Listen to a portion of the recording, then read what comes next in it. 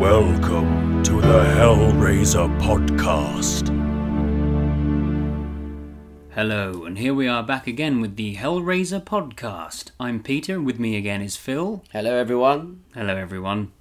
And today we're going to be talking about Hellraiser Deader, the 7th film in the Hellraiser series.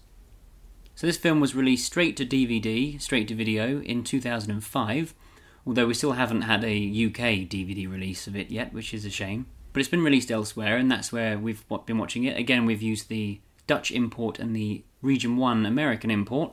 The Region 1 is especially good because you get lots of special features on it, so that's the one I would recommend. Yeah. So, let's begin.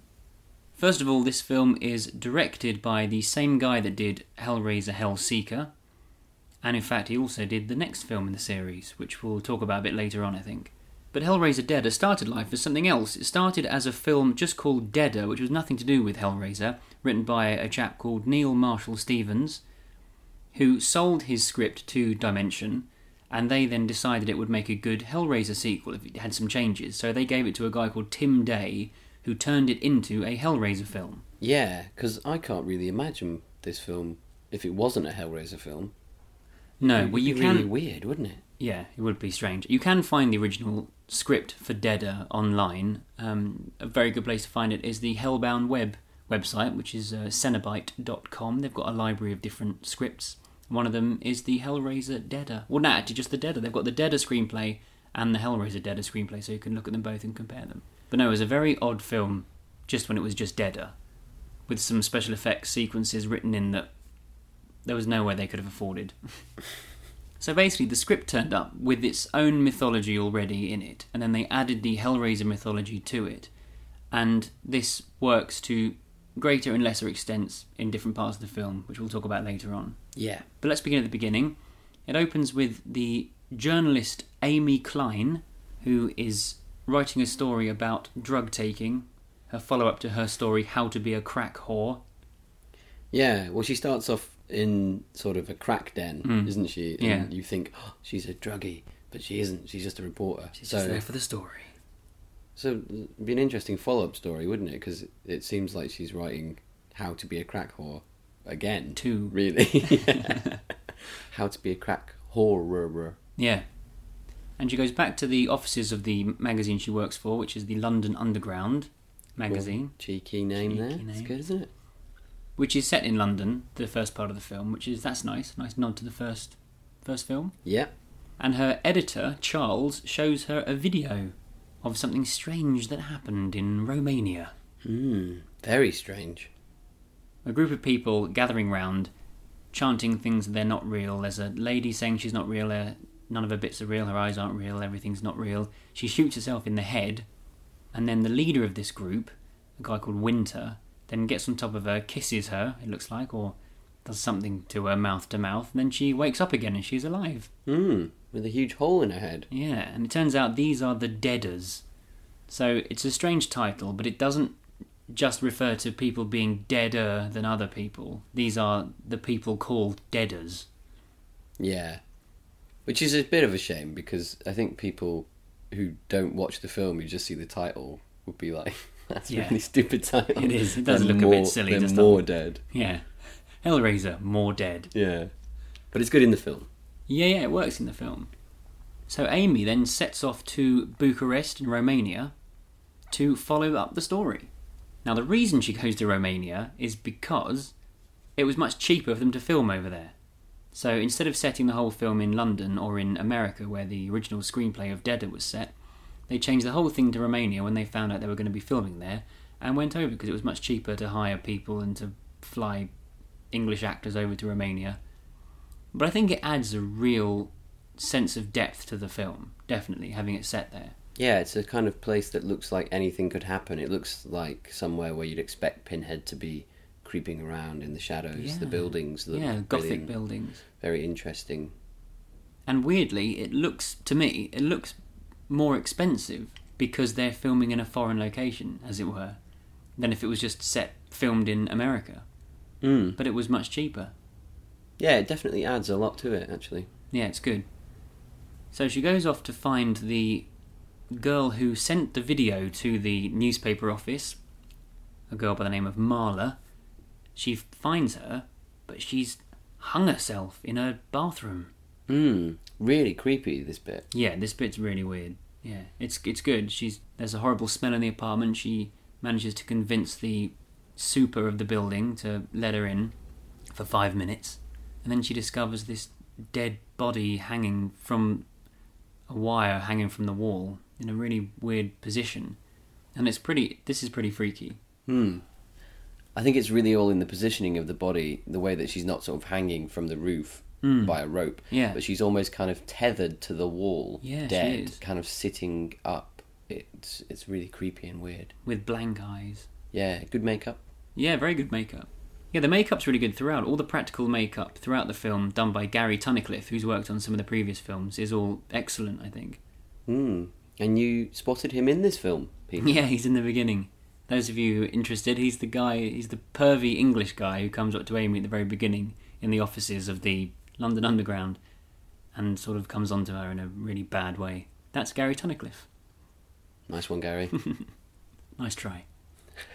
So around the dead body of Marla, there are two things that Amy sees and she takes. One is a package that happens to have a video in it, and the other is a puzzle box. No way. Yeah, Marla's dead hand is clutching this puzzle box. And just as she's got these things and is leaving, all of a sudden Marla comes back to life and grabs her. Shockingly. And this is actually really well done, I think, because you know that she's going to come back to life as a watcher of films, a viewer of films. Yeah. You know she's going to move, but they do quite a lot of sort of false starts, the way the camera is placed, the way that she moves her hand, stuff like that. You keep thinking it's going to be the moment where she comes back to life, and they almost got me at the point where I thought, oh, maybe she's not going to move, and she did. Yeah. Which is quite rare these days. It is. It's a nice actual scare moment, which is great. The build-up of tension and then the payoff at the end. No, it's good. It's a really good scene.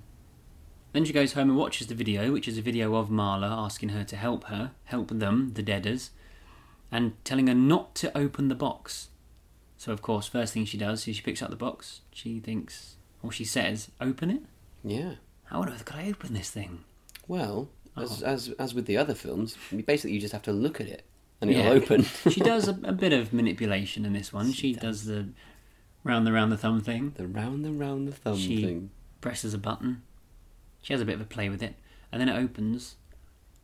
And then chains spring out of it and grab her head.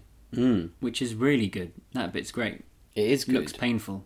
It's a nice mix here of a little bit of CG, but good practical chains as well. Just when the CG is about to become a bit dodgy, the practical chains come in and it looks really good. Yeah, it's quite a vicious moment, this, because the chains actually pull her head into the box. Yeah. So she's headbutting the box, which I really liked. That's good, yeah. That's really good. It's really good. And then Pinhead turns up. And he doesn't say very much at this point. He's got a little cameo at this moment, like he does in all these films. And then he goes away again. But we'll see him later on in this film. He's just there to tell her she's in danger. I would believe I was in danger just by looking at him. Yeah, really. and the fact that I had chains in my head. Yeah. That gives it away a bit. So then she decides to seek out the Deaders. So the first thing she does is she's been told where to go on this video from Marla to this train, this weird train, which is the last carriage of a particular train, which is all decked out in sort of S&M, lots of people taking drugs and having sex with each other, and it's like a club on a train, which is a really good idea. It's a great idea. I like this. How well do you think it's been done on the film? I think it's a really good idea. I think they did the best they could with the film. With the budget they had. With the budget. It was really difficult to do. This film had a very low budget, we haven't mentioned that already, but it didn't have much money at all. No, but I have great respect for them for going for it. And it does what it's supposed to do. It looks good, it gives you the idea of what it should be, and can't fault it really, it's good. For the money that they had. And she's trying to find the character Joey, who she finds, who's played by the British actor Mark Warren, and he basically, again, he tells her not to get involved. He tells her what she's after, but then tells her not to get involved with it, which is a bit cheeky, really. It's quite a familiar motif of all these Hellraiser sequels, isn't it? Someone sort of goes, this is bigger than you, you shouldn't get involved, you shouldn't open the box, and you shouldn't do this, and they go, why? And then they do it anyway. Yeah, they say this is exactly what you have to do, but don't do it. Don't do it. You get the sense in this scene that the Deaders are bad. Yeah. Because this guy's on his train, he's got all these girls around him with their tops off, and everyone's doing strange things and S&M stuff and taking drugs, but this guy's like, don't get involved with those Deaders. Mm-hmm. They're really bad. Yeah, the nudity is a little gratuitous in this scene. It does keep cutting to a lesbian couple who he's sort of got next to him, he's watching. There's quite a few shots of them. Yeah, they get their money's worth out of the the Romanian extras they found. Oh dear. But it might be an editing choice as well, because apparently Mark Warren didn't ever do the same thing twice in each take, so they had a real hard time editing him down. So whenever there was a problem and his hands are in the wrong place, hey, let's cut to the naked ladies. Cut to the naked ladies, that's good. I think one thing I will say, I guess my only criticism with this train thing is not, how it looks. It's just that when they're trying to portray, people into crazy underground S&M type things in Hollywood films, it's always a little bit silly. Like it'll be a woman with her top off, just wearing some kind of welding goggles with a little dolly. Yeah. And they're like, look at this, it's so weird, isn't it? And you're like, well, it's... Yeah, but it's a bit weird. It's just a bit daft. It is a bit daft. But, Imagine for a moment that train had Clive Barker designed it. My God, can you imagine? Probably would have been too much for the DVD. Yeah. Would have been good, though. Would have been bloody good.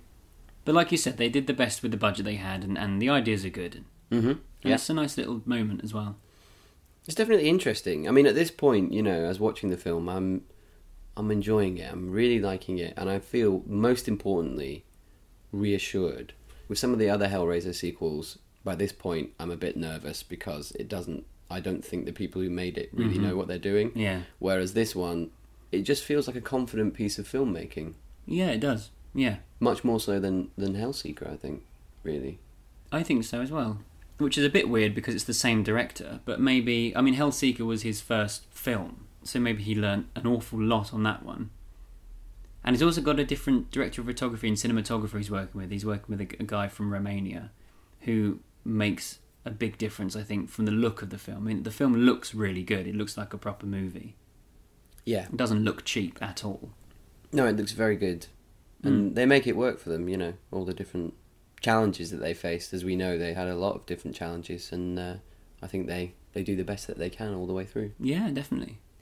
So she then goes to try and find the Deaders, and during this scene there's a very good moment where the walls close in on her. She's trying to get down this little alleyway, the walls close in and she gets a bit stuck. That's a nice moment. It is. This is the Indiana Jones moment, isn't it? That's what I think of it as. Yeah, it is. And then she lights her lighter and all these little bugs on the wall scatter. CG bugs. Yeah, this is possibly the only dodgy CGI moment in the film. I think they're a bit... Yeah. They're not necessary, are they, really? No, really. But as she's got stuck, a figure turns up behind her with a big knife. And stabs her. Sort of slashes at her. Well, is it here that it can't... Does he stab her, or does he sort of... Stabs her in the arm. Almost. I think this is supposed to be Marla. Yes. Yeah. Yeah. So she stabs her in the arm. Mm-hmm. And it's not really implied whether she stabs her in the back, but this is something that comes into play later on. And she eventually manages to find her way into the Deaders' lair, and she meets Winter, who she has met before, briefly, which we didn't mention, but when she comes off the train, the Joey train, she sees him, and he jumps in front of another train, and apparently dies when the authorities can't find any body, and then she sees him again, getting on another train, and she can't quite get to him. And that's also another creepy moment, when he just jumps in front of a train for no reason. Yeah, he's sort of walking down the platform at her in slow motion, looking all cool, and then, kills himself, seemingly. So this is another very familiar thing from Hellraiser films, from the sequel, should I say, that you've got people having these visions and sort of flashbacks and things. Oh, one important thing to mention here is she's having flashbacks to her childhood, isn't she? Yeah, and her big fat dad. Who, rather disturbing flashbacks where it sort of looks like he was abusing her, basically. Yeah. When she was a little girl, which is quite horrible. It's not explicit, but I think it is definitely implied. I mean, he pushes her down onto a surface and takes his belt off. So he could be either going to whip her with his belt, But it's kind of implying that he did some worse stuff than that. It's not good, whatever it is. It's not good. Hey, Peter, even whipping a child is bad. I know, Phil. I do know that. I know you're very old school. Don't whip your kids, listeners. Okay, so the Deaders eventually invite her in and try and get her to turn herself into one of them by stabbing herself. Yeah, she sees another one of them become a Deader. She's stabbed. Mm-hmm. She sees the girl with the gunshot wound in the head. And she speaks to Winter, who basically says that this is all part of his plan, that he wanted her to come to him. Yeah. He chose her. And Winter's very, what you'd expect from a sort of cult leader. He's very kind of starry-eyed and mysterious. It's all a bit weird because he's sort of implying that the box belongs to him. It's a family heirloom, he says. And we'll talk about that a lot more later on when the end of the film comes about. Mm-hmm. Although we haven't said a spoiler warning. We are spoiling the film, as you can tell. And we're going to spoil the end. So if you haven't watched it yet, then that's your fault. So he tries to get her to become a Deader, and then all of a sudden she wakes up in the bath. She does wake up in the bath. Which is really strange. I mean, if you're going to... You might wake up all of a sudden in these Hellraiser films. It happens quite a lot. But not often in the bath. I mean, if you fall asleep in the bath, you're in trouble. Yeah. You could die. You could. Take note. But she wakes up. She seems to be fine. So she goes to bed. And then when she's in bed, she gets stabbed in the back by a big knife. And then is one of the, in my opinion, one of the best scenes in any Hellraiser film from 4 onwards, I think. Bold statement. Yeah, it is a bold statement. I'm going to stick by it. Wow. Which is her in the bathroom trying to get this knife out of her back. It's sticking out the front of her. The tip of the knife is sticking out the front of her chest. And the back of the handle sticking out her back. And she's trying to get it off. And there's blood everywhere. And she's slipping on the floor and putting bloody handprints all over the walls. It's a pristine white bathroom, so it works really well with the red blood. And it's just really horrific. And the way she's doing it, the acting is so good. She's so intense and into it. It's just incredible, I think. I think it's a really, really strong scene. It is really good, this scene. It's the very tip of the knife sticking out of her chest is what gets me. Yeah. And yeah, when she basically wedges the knife handle in a cupboard to pull it out, and you really feel like, when this knife's coming out. It looks painful, and the way, everything, the music and the sound effects of the knife, and it's just really well done. It is a good scene. And then she gets it out, and Pinhead turns up again. Yeah. And says that Winter's trying to get to use her, basically. And Pinhead says that the Deaders have discovered a way into his domain, into hell. But the only way they can do it is through her, through Amy. And then he says the only way through for her is through him. Which that gets a bit muddy around this point. Yes. It doesn't quite make sense, this little bit, sort of. I mean, it does and it doesn't. It's good, though. Nice to see him. Yeah. Nice to see him. Nice old friend. Nice to see you, sir. But yeah, there's a bit here where he says, you have been recruited as a soldier in another man's war. Yeah. And this started my brain going, because I thought, wow, this is really good. This guy, Winter, seemingly has the power to bring people back from the dead, and he's taking on Pinhead. There's something... Yeah. Whoa, that's exciting. It's implying that Winter's starting up his own army to battle the Cenobites, in effect. Yeah, that sounds great. Sounds really good. That does sound great. But that's not quite what occurs. No, it turns out later on that's not quite what is going on. But again, we'll get to that in a moment. So she manages to patch herself up using a massive towel wrapped round herself with gaffer tape. And then she stumbles out into the world. And this is great because her wound keeps bleeding. And as Pinhead says, she's not in any pain.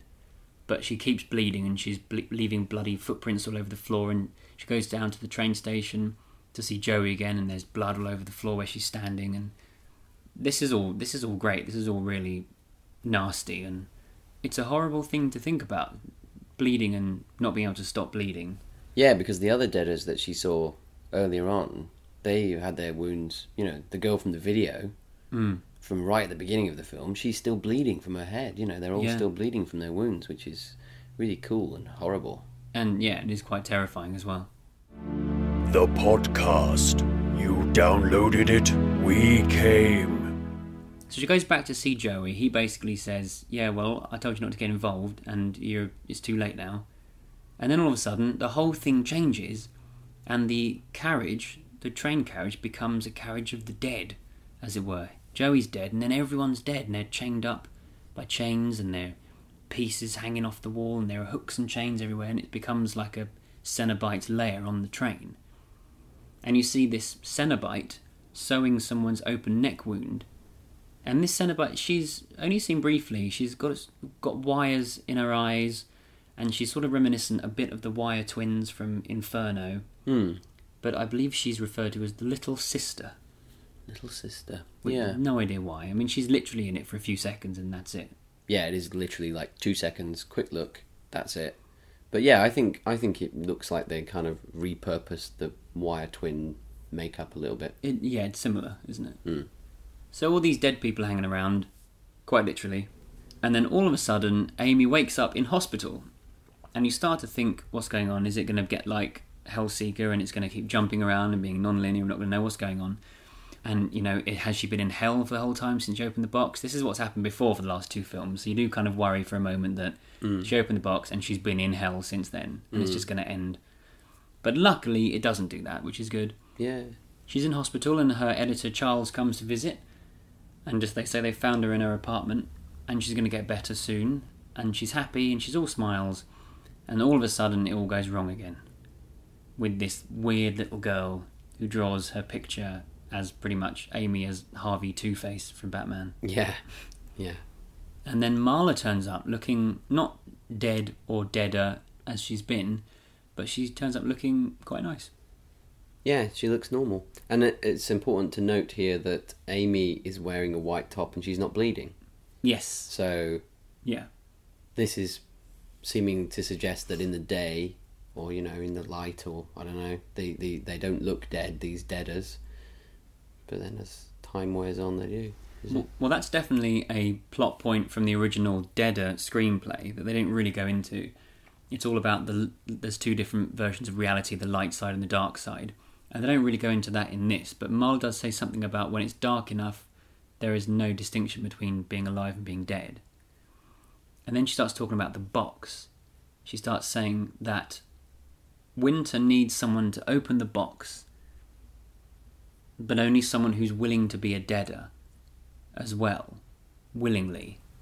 And only a certain type of person can open the box. Someone who's quite depraved and all this and that. She goes into the details. And she starts talking about the idea of all the deaders experiencing this amazing pleasure they've been promised. And now it turns round, and it's implying that Winter is trying to open the box. He's promised the deaders they're all going to go to this amazing place full of pleasure, which is what a lot of people think when they go to open the box in the first place. But all of a sudden it shifts from not being about an army or anything like that, like it was implied earlier on. It's just Winter is just trying to open the box for his own gain, really. And Amy's the only person that can do it because she's willing to become a deader, so they think, and also she has the depravity to open the box. Yeah. I mean, that's sort of what they're implying at this point, isn't it? I mean, again, it's not clear. It's not explicit. So this is the point where you're kind of a little bit like, okay, this storyline, this through line doesn't make too much sense to me, I guess.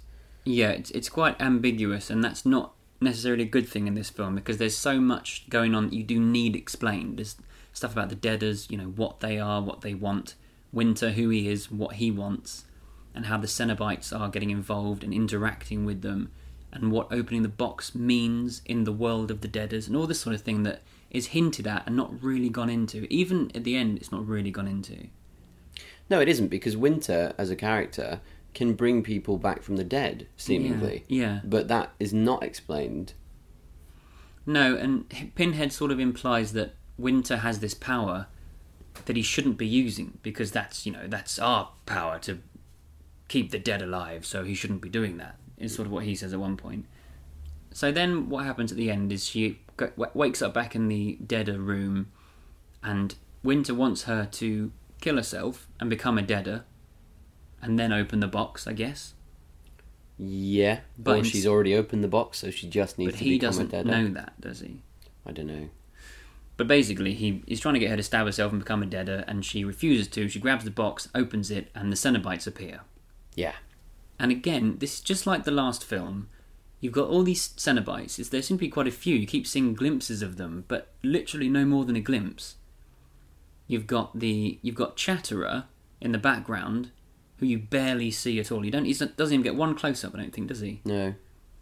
You've got, I think, again, I'm saying I think because you can just about make them out briefly. You've got Stitch and Bound from Hellseeker, who get a brief close up each. Well, it's a new version, sort of, isn't it? Oh yeah, because it's Bound 2 apparently, because it's a male version rather than the woman, the buxom lady. Mm-hmm. There's also another Cenobite credited you don't see at all. No, this is quite funny. In the credits, you might notice there is the Spike Cenobite, and you can go online and find images from the Spike Cenobite, which is literally an actor dressed in the Cenobite clothes with a massive spike instead of a head coming out of his head facing forwards. It's ridiculous. I'm so glad they didn't use that. Yeah, it's really bad. And in the commentary, Gary Tunnicliffe's talking about how good it is. No way. And how they should use it in a later film. Oh dear, it looks so It's silly. crazy. But they're there. I think do you see the little sister briefly in the background? If you do, it's blink and you miss her. But again, it's such a shame. All these, think back to the very first film when the Cenobites turn up and there are close-ups of all of them. There's a major close-up of Chatterer's teeth right at the end. It's just saying, hey everyone, look at how horrible these creatures are. And look how cool they are. But they had personalities as well. I mean, you knew... No, that's true, yeah. You knew what Chatterer was all about. You knew what Butterball was doing. But in these later films, the other Cenobites have no personality whatsoever. They really don't. They're literally just props. They are. Yeah. It's like, okay, we've got the box in the film, we've got chains, you need hooks, and you need some Cenobites doing something. Yeah, and I think what Doug Bradley said in our interview with him is very telling. He was saying that basically, as soon as they get Pinhead and the Cenobites on the screen, the directors want to get rid of them as quickly as possible. Yeah. And I think if they had given the other Cenobites personalities, they get frightened, going, "Oh, we can't film these scenes with these monsters." No, they should be is doing strange. things, damn it. And they're still not, which is such a shame. I think in the first Hellraiser film, the scenes with the Cenobites were few and far between, because that's what makes it good, you know. But That's true, yeah. you know, but I think that in the later films, they're not copying that formula because they want to make it, you know, few and far between to make it really impactful. I do think it's because they don't know what to do with them. Yeah, it's true. And they get into this mindset where they're like, Pinhead can only stand there still in front of you and deliver some long sermon at you, and the other guys can just stand behind him. And that's all they do with him. And I don't think they know what else to do. No, and maybe we can have the others killing someone or doing something in the background. Because even thinking back to Inferno, at least you had those Wire twins who had that nice little scene with him. And that was good. Yeah? But as soon as you get to Hellseeker, they're hardly seen. It's just the same in this one. And it's a real shame, especially those people who are big fans of the Cenobites. And people love them. People want to see more of them. Absolutely. And then the point of the film, and again, going back to the first Hellraiser, the story that was happening in the first Hellraiser, minus the Cenobites, was so interesting that's why it's fine to just have them not really in it. But in these ones, the stories are definitely weaker. They're a lot thinner. And so, you know, you could bolster them up with And some also, Cenobite stuff. The stories are about Pinhead and the Cenobites. Absolutely. This one is especially. Yeah. And so, if the story's going to be about them, surely you need to have them in it. Absolutely. And Doug Bradley's always amazing, you know. And the makeup is always good. Yeah. It's not like you could say, oh, the makeup looks dodgy, so we don't really want to show them and stuff. The makeup always looks good. The costumes look great. It's Gary Tunnicliffe again doing the makeup, and it's just great. I mean, why not show close-ups of it? Weird. Yeah. Anyway, Pinhead is having a chat with Winter, and he sort of implies that he's a descendant of Le Marchand, doesn't he? He sort of says, you come from a line of toy makers, maybe you should have stuck to that. Yeah, so maybe some people would say that that's why Winter has this power to bring people back from the dead or whatever, that he's from this line But I don't know. That doesn't make any sense if you think about it. But Well, not really, because he's not. It's one of the firstborns, because they all, then had sons that went on to become, down the line to the end of bloodline. So, and he doesn't have a son, or at least not that they show. So it's maybe he's like a brother of one of the children of one of the descendants, something like that. Yeah, we don't know. Which could be, but for some reason he thinks he has a claim on the box, and Pinhead basically tells him he doesn't, and then he kills him. Which his chains shoot out of the wall, grab Winter, and pull him apart, and that's done really well. I mean, this whole, not the pulling apart, that's the only bit that's slightly strange with the CGI, but it's only brief, so it doesn't really matter. But the whole Winter being grabbed by the chains and pulled taut is really good. Again, Gary Tunnicliffe doing some amazing work with real practical effects. Yeah, it's really good. It's really good, this bit. It's your standard kind of Pinhead turns up and takes someone, rips them to pieces. I mean, Winters really doesn't seem to know what the hell's going on here. No. Because he's sort of like, you can't hurt me.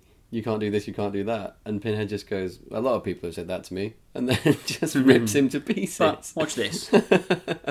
So, again, these are the little points. And we're not nitpicking here. We're just trying to sort of sort through the points of the story. And some little bits like that, don't make too much sense, I guess. No, you do need to know what's going on for it to have an impact, and you to have a connection with it.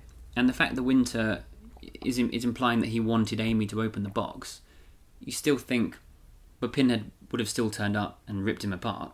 So what's the point of that? But then at one point he implies that he'll have power over him if he has Amy open the box as a deader. Yeah, maybe that's what it is. So he thinks if he can turn Amy into a deader and then get her to open the box, having a deader open the box will make the deaders able to go into hell and have power there. I think that's what his plan is. I think that's what I think. That's what I took from it. Yeah. So he could control her. But unfortunately, unfortunately for him, she doesn't turn herself into a deader before she opens the box, and so when Pinhead turns up, he has no power. Winter has no power and gets pulled apart. Yeah. And she does the classic opening the box where you just throw it on the floor. Yeah. Because that box really wants to open, as we know, guys. It does. But then you've got to think, why didn't Pinhead just kill her or take her to hell when she first opened the box? He just let her go. Yeah. And I think, in my opinion, it's because he wanted to get to Winter, because he knew that he was trying to muscle in on his hell and his powers. So he waited till Amy was in the circle of deaders before he could then turn up and get all of the deaders. Mm-hmm. That's what I think. Yeah.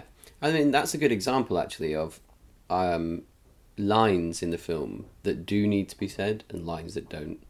Because it didn't make any sense to me that she opened the box, Pinhead was there, and then he just left. I thought, what? But just a line in there saying, I'm doing this for my own reasons or whatever, would have made, I'd be like, ooh, I wonder what he's doing. I'll see you later, Amy. Yeah, whatever, But these kind of, some of the sequels sort of cut out lines, just quick ones that would make more sense of things, but then really over-explain other things that don't need to be explained at all. Yeah, true.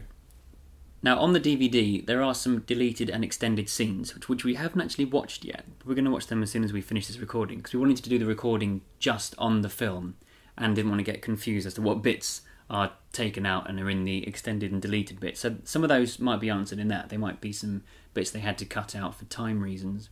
They didn't have to, because... No. So what if it's over an hour and a half? Well, just cut out some other bits. There's plenty of bits in this film that I could think you could cut out. Yeah. Whereas there's some little lines that if they did film them, keep them in. But we are going to check those out, and we're going to do another podcast at some point, I think, about special features on the DVDs and which ones to get and which ones to avoid. So we'll talk about them properly then. But for now, it's still, a lot of it is left unclear in this film. Hellraiser podcast at hotmail.co.uk. We have eternity to know your feedback. But getting back to talking about the end of the film briefly, there's now, after Winter's been pulled apart, all the deaders are killed they seem to be very handily for Pinhead. They've lined themselves up into two lines of 4 people each, So he can just shoot 2 massive chains out of the wall, and each chain goes through 4 people and out the other side of them, and they all die. Which I thought was really disappointing. Yeah. Because the bit where... You see, this is the thing, it's what I was saying about they want to get Pinhead out the way quickly. They also look at these bits where you think, oh, this is the good bit, and then they don't do it. Maybe it's money, I don't know. It could be money, just like the in Hellbound, when there was supposed to be a massive fight between Channard and the other Cenobites, and they had to just do it quickly. I mean, when Pinhead in this scene turns to face the Deaders and sort of goes, now we can begin, whatever, you think, whoa, what's he going to do? And then he just dispatches all of them. I mean, imagine it could have been a brilliant, spider's web effect of chains shooting from everywhere and grabbing them all and pulling them up into the air and pulling them apart bit by bit. Sorry, that's my imagination going.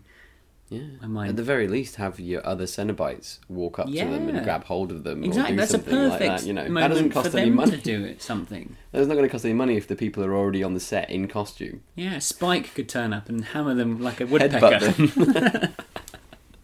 But no, you're right. It is a bit of a weak ending for them.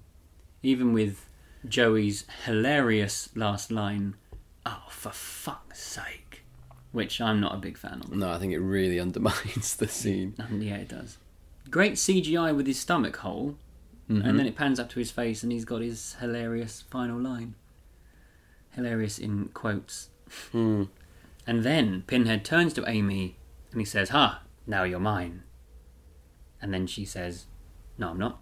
And she stabs herself and dies. Yeah. Which, I mean, we've been talking about this. I don't think that makes any difference. I don't think...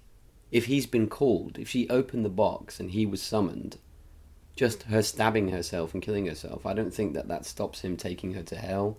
Well, you don't know, because in the other films, someone opens the box, he turns up and he does his hooks and chains and he takes them to hell.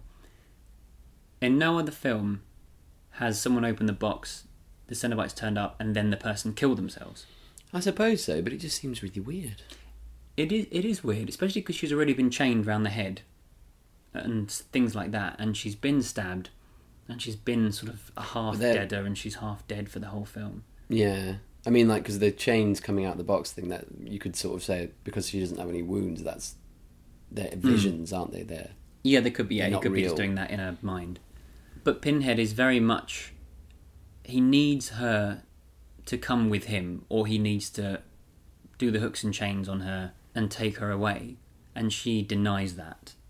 And because of that, for some reason, all the Cenobites get vanquished back to hell again. Well, the whole building explodes. The whole building explodes because she kills herself. In a massive ball of blue fire. With a very good final Pinhead. No! So, yeah. So that doesn't really make any sense either. No. I mean, it's great. It's fine for the film. You watch it and you think, oh, she's denied him and now they're going to explode. And it's only later on you think, hang on, why did they explode? Well, I think that's the important thing to say about this film, and to say about what we've been saying about it, is that we're going through it now, we're looking at all these bits and saying, this doesn't make any sense, this doesn't make any sense. But, crucially, it doesn't make the film any less enjoyable. No, it's a really enjoyable film. Yeah. So let's say that now. We haven't said that yet. I think this film is really good. All those people who switched off because they think we hate it. We don't. Hey, listen, for once, we're going to be really nice about the film. We've been a little bit negative for the last 3 films, even though they've all got good stuff in them. But this one is actually a really good film that I would watch over and over again, I think. I really like it. And I'll tell you one reason why I think this film is so good, and that is Kari Wuhrer, who plays Amy Klein. Kari Wuhrer. I think that's how you pronounce her name. Kari Wuhrer. Kari Wuhrer. She is brilliant in this film. She's really, really good. And it doesn't harm it that she's really lovely as well. And really sexy. She is. She's very good. Because she's got... I mean, her character's quite feisty. She's a bit of a rebel. She goes out there. She gets what she wants. She does the bad stories, the crazy stories. Yeah, she's a bit gothy. I think she's much more gothy in the original screenplay. Wears all black and all black hair, and she's got really pale face. And she's a bit less sort of grungy and dirty. than I think the original screenplay was trying to say. But that's not a bad thing, because she has the ability to charm people as well, should she need to. Oh, she's very good. She is excellent, and especially the really intense scenes, like the scene in the bathroom where she's trying to get the knife out, and scenes where she's being forced to stab herself and she's refusing. And also, there's a great moment where she actually gets sucked back into her own flashback of her father, her abusive father.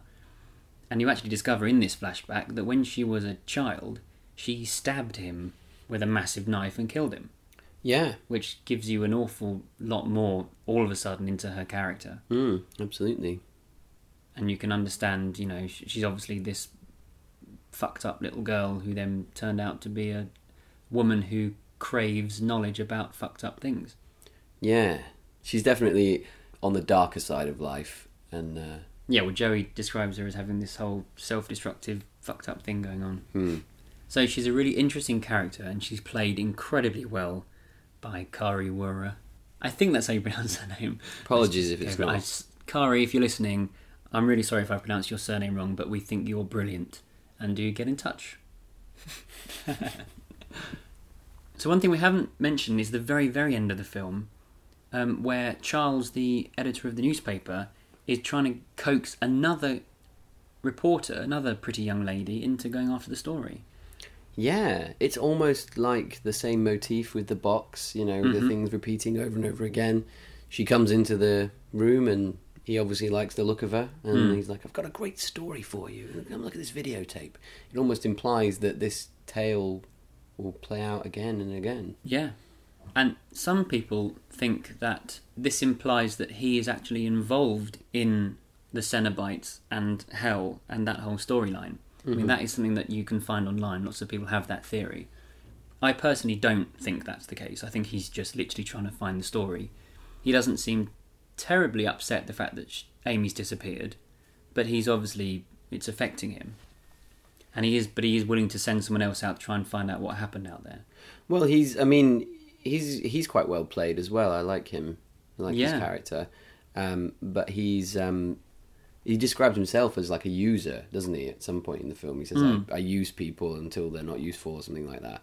And he uses them to get lots of information so that he can then have it. Yeah. So I think, and his relationship with her, they show a photograph of them together from a long time ago, and they've obviously known each other from a long time. But it seems quite like he's just using her to do what he wants, basically. Yeah. So I can sort of understand that he's sort of not that bothered about this. The story comes first, I suppose. That's the thing. Well, also, he doesn't find out that she's dead or anything.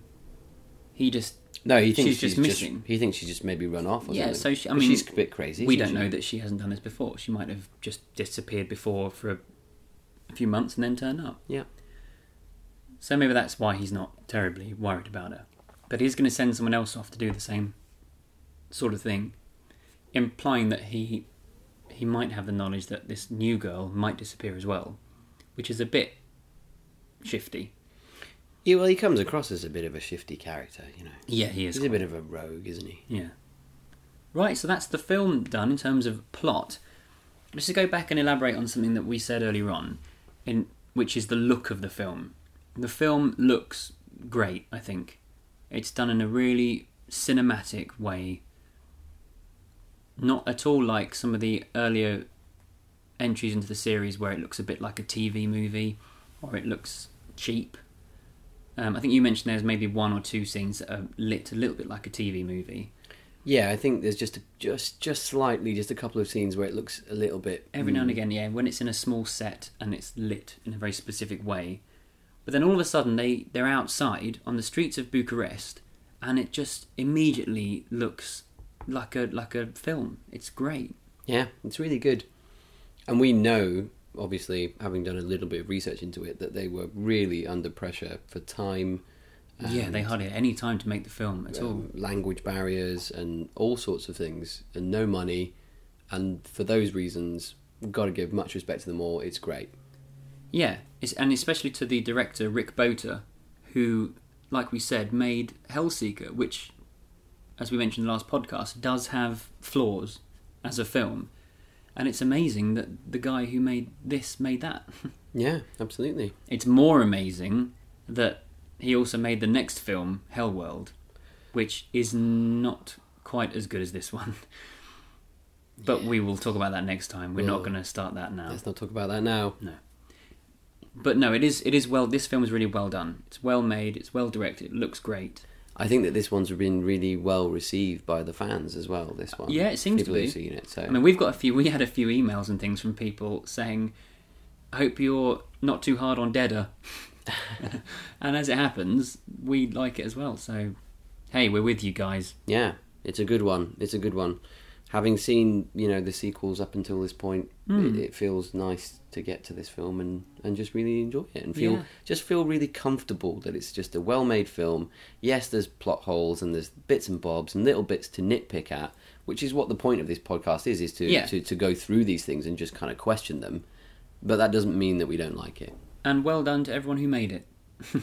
Yes, well done. Including, in the credits, it says Stan Winston was a producer.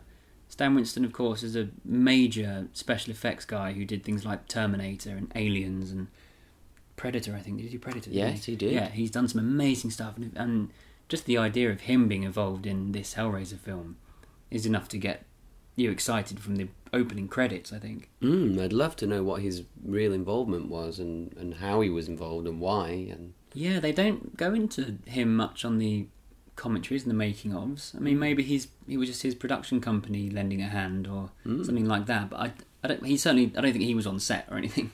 No. He wasn't helping out, but he certainly had some kind of input, whether it was just money or whether it was his company helping out. But he did some amazing stuff, and it's great that he did all these really famous award-winning films, and then he worked on Hellraiser Deader. I know, I can't believe it. I've got this huge book of his work. Of everything he's done, and are there hooks and chains in it? No hooks and chains. I was shocked to criminal. See this. I'd have respected him even more if I'd known he'd been involved in a Hellraiser film. Well, if there's a Hellraiser sequel to be involved in, this is the one, I think. Mm-hmm. And I think that about wraps up this podcast. So thanks again for listening. Our next podcast is going to be our final podcast about the series of films. Well, that's not quite true, because there's going to be a new one coming out very soon. Yeah. Which we're going to have to watch and talk about, even though we've seen the trailer and we're not terribly impressed. Go online and watch the trailer for the new Hellraiser Revelation. Please do that, listeners. And just get a bit sad. Because I challenge anyone to watch that trailer and feel anything but utter horror, and not in a good way. Yeah. And we'll get there, though. We'll do that in a few podcast time when it comes out. As soon as it comes out, we're going to watch it and do a podcast about it, so you won't have to. You never know. It might surprise us. It might be really good. You're right. It might. I'm gonna be cautiously optimistic. Okay. I'm not, but hope for the best. Let's try it. But no, our next podcast is about Hellraiser Hellworld, which is the 8th film, and it stars Lance Henriksen. Yeah. You might know him from Aliens and Alien 3 and Near Dark and lots of other brilliant things. And many straight-to-DVD films since. Yes. Yeah. So that's a reason to watch Hellworld. So go out and watch that. That's your homework between now and next time. So in the meantime, thanks for listening. Do check out our Facebook page, and we've got a Twitter feed at HellraiserCast. And if you've got any feedback at all, do send it in to hellraiserpodcast@hotmail.co.uk. Yep. So thanks very much for listening, and that's all for now. Yeah, and we'll see you next time. Thank you, Phil. Thank you, Peter. And thank you for listening. Cheers. See you soon. Bye. Bye.